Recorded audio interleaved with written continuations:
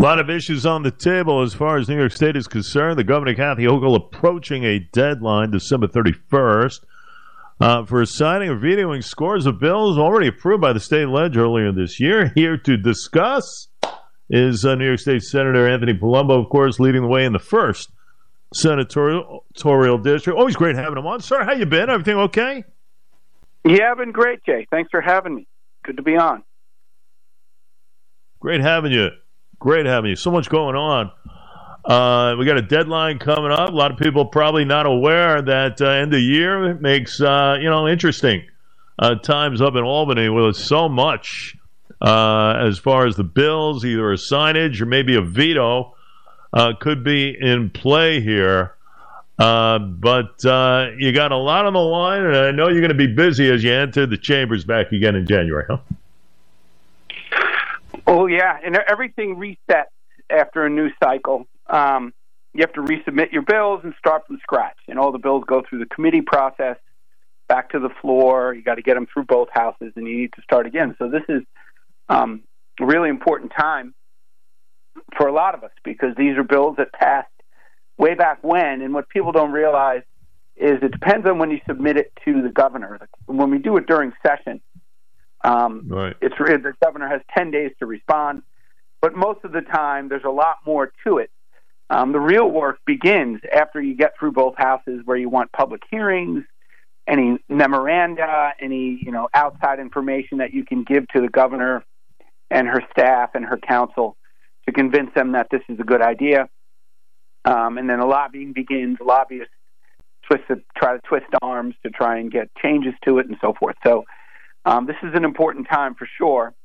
And we do have a very significant few bills that are still kicking around to be signed or vetoed. And one of them is with local elections, where we have, just to give you the dynamics, I know I've said it before in the state, but we have, the overall enrollment of New York is right around 50% is registered Democrat, 23% is independent, meaning non-affiliated, and 22% is Republican. So it benefits the Democrats to have more bodies at the polls just organically, because clearly they outnumber Republicans more than 2-1. So in a real slick move, they tried to move local elections to even years where there'd be either a gubernatorial or presidential election, and that's extremely controversial, and that's on the governor's desk as well. The governor, of course, is a Democrat, and it would benefit Democrats. So it's really a little inside baseball, but it's really kind of dirty pool when you think about it, that the fact that they're going to now rig local elections so that during a presidential cycle you'll be voting on dog catcher and mayor, where local issues will be completely drowned out by the federal ones. So it's really a bad idea, in my opinion. Yeah, it's just so it's nonsensical. I mean, here's the thing. Democrats are pointing out, Senator, voter participation, I guess, is high when the governor or president is up for election. Counties will save money by holding fewer elections. Of course, on the other side, they say some of the local issues won't get the attention that they deserve in even number of years, and local races to be dominated by the national themes. And that's kind of true, when you think about it, because some of the local aspect of things kind of gets lost in the sauce a little bit during a federal year. We know that. So to me, you're not doing anybody any favors as far as communities and everything else with issues and in play, only to have to wait. I don't think it's fair. I think if you polled many a resident out there, they don't want to be left out in the cold like that.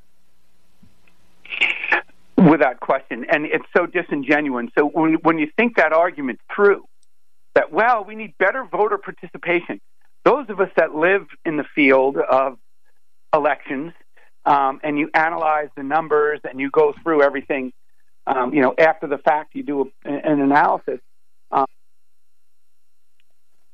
Once the voting is done, the trail off or the fact that people come in a presidential election, they vote for president, and usually there are even some judges there, or governor in the even years, and then there's a drop-off as you move down the list because they're not really interested, even when it gets to the Senate, assembly. My Senate district is 330,000 people.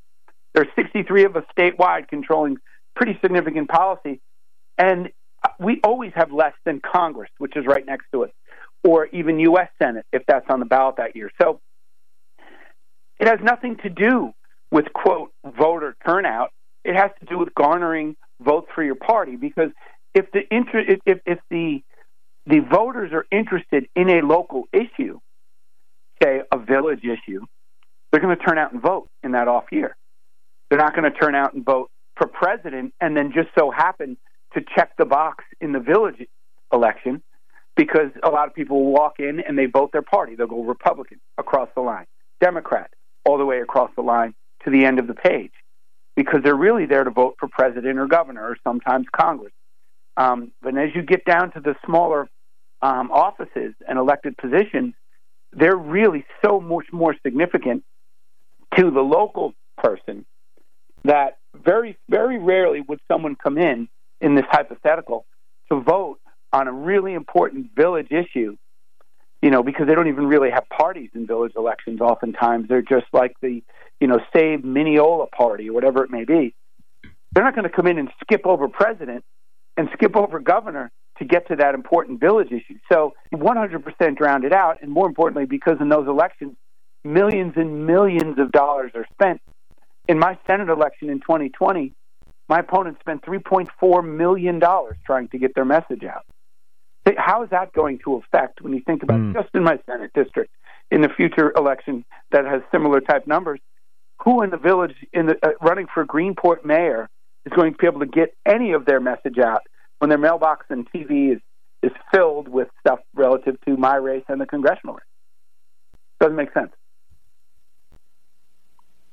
Doesn't make sense at all. State Senator Anthony Palumbo with us, discussing some of the year-end stuff. As far as Albany is concerned, a signature of veto, we shall see. Now, the other I'll be looking at here from the criminal justice category, Senator, is, you got a lot of bills going through the legislature, and among those is one that a lot of people say will make it easier to challenge wrongful convictions. It would allow someone who previously pled guilty, perhaps maybe under pressure to plea bargain or whatever, to later challenge a conviction by removing some procedural barriers for getting a court to consider new evidence besides just DNA. A lot of the backers know in a recent ruling, Senator, by the top court, it states, law dictates a person who pled guilty can later challenge a conviction only if there is DNA evidence to support their claim. Another one would compel judges who hear arraignments to take at least a couple hours of training annually in the state's bail law, which is an absolute joke in itself. The bail stuff we know about. What about that type of situation, Senator, regarding the DNA and everything else? This, to me, the DNA stuff is vital. Should be uniformed as far as in every type of case where it can help solve. That is it. We know there's been a lot of pushback over the years, though. Well, sure. And that's, really, when you think about the education on the bail law, this is just to fit their, just the narrative that judges don't understand the bail law. The bail law is great. The fact that you can't set bail, and this is 100% accurate, what I'm about to say. If I sell less than 2 ounces of fentanyl, which is a ton of drugs, the court cannot set bail. That amount of fentanyl could kill hundreds, plural, of people, a couple hundred people at least. And you can't set bail. That is the fact about the bail law. And they're using some anecdotal evidence where a judge would say, I can't set bail in this case. You're released. That's what the law is. I don't know what to say. And the judges were wrong. In many of these upstate areas have local town and village justices where you actually don't need to be a lawyer. And they're such small counties. Some of these counties upstate have more cows than people, so they can't really get lawyers to serve. So that was the logic behind that law. But you've got people who, are maybe mistaken on a few rare occasions, and that happened at the beginning, I believe. And we are on our 4th iteration of the bail law because it's been such a disaster that even with Democrat supermajorities that are, pro-defendant, they've had to come back and make all these changes because it's been terrible, and it's still terrible for society and for public safety. So that in and of itself is just simply to give them cover and say, well, the judges they're so dopey. They don't know what's going on. Meanwhile, the judges go to judge school every year. They're required to do this. And when they're first elected, they do weeks of training, and most of them are lawyers, and overwhelmingly in the higher courts, they're clearly, they have to be lawyers, and they have to go through a screening process as far as their eligibility to even be considered for a judge and to be on the ballot. So there's a lot to that to unwrap, but the bottom line is I think it's just simply to give cover so that they can say, oh, no, don't worry, the judges just didn't know what they were doing. Our law is fantastic. So once they get their training, we'll fix it again, and you'll all be safe. So that's really that aspect. But later, again, we have vehicles on the other question regarding reviewing criminal convictions. We have several vehicles. In addition to an ordinary appeal, we have a 330 motion, as it's called, prior to sentencing, under Criminal Procedure Law Section 440. We have post-sentencing motions where there's new evidence for the court to consider. And let's keep in mind, if you're acquitted on a case, if you're found not guilty, the prosecutor can't appeal. There are only very, very rare circumstances which almost aren't relevant to a conviction or an acquittal. If you go home and the jury says not guilty, it's over. So the only convictions, quote unquote, that are being reviewed are where the person's actually convicted. If you're found not guilty, you walk. So the prosecution doesn't have the opportunity to review where a judge makes a bunch of mistakes. The defendant has an inordinate amount, rightfully so. They need due process, and we need to make sure trials are fair without question, which it's America.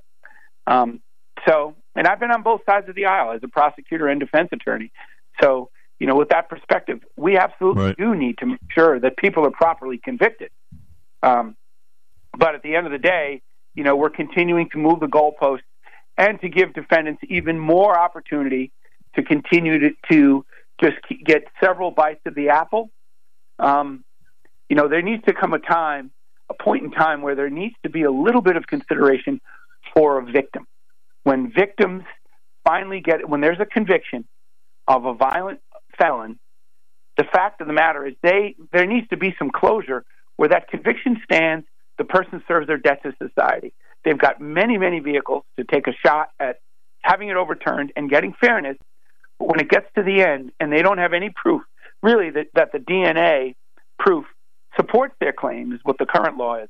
This would allow them to just throw, everything, something at the wall and see if it sticks, and have it reviewed anyway, even if the DNA evidence doesn't support their claim. That, to me, is unfair. No doubt. There's no question. And, I go back to the day of Rena Vetrano, the Howard Beach jogger was killed by Chanel Lewis, and how vital familial DNA was in solving that case. I mean, that should be a template of everything going forward. It's a clear practice of trying to determine, as far as safety is concerned, and trying to solve cases. It shouldn't even be in question, as well as the clean slate stuff, which, Senator, I've always said was a brazen assault on justice. You talk about accountability and community safety and everything else. I mean, you talk about legislation that is egregious to the max. Regarding the obliteration of records of individuals who have committed crimes, everybody's a right to know one's past. I'm sorry. I would want to know if my kid's on a school bus driven by an individual who might have done something in the particular as far as young children are concerned.